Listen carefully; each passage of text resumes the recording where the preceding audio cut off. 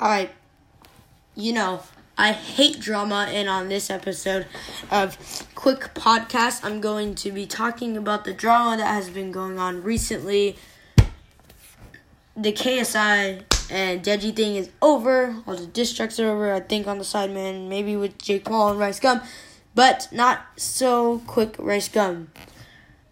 I think a couple of days ago, H3 called out Rice Gum, and I think it was Jake Paul, for gambling with kids. And basically, it was all a scam.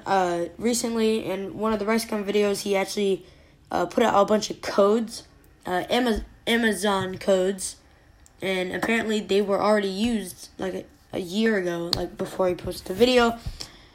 I was like, okay. And also, but a good thing about Rice Gum is that his girlfriend got leaked on Twitter or Instagram, I think it was. I don't really know. Her name was like Abri something, and then Rayo or something. I don't really know. All right. And the new hit show on Netflix, Bird Box. There was a kid that basically there's a Bird Box challenge where you blindfold yourself and for 24 hours. And I think it's retarded. Kids would walk off hills and stuff and mountains and cliffs, and they would die. And I was like, that's stupid. Jake Paul actually did the Bird Box challenge, and I was like, okay, there's nothing wrong with that. He has friends.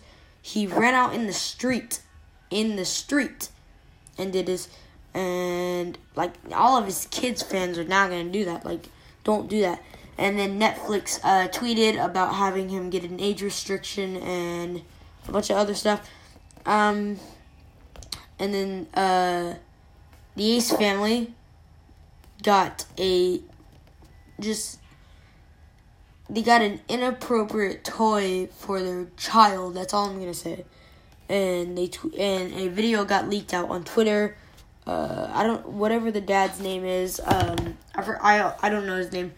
Got their daughter an inappropriate toy. I was like, that's just gross. Ew. And I think that's it for the drama going around. That's about it. Thank you very much.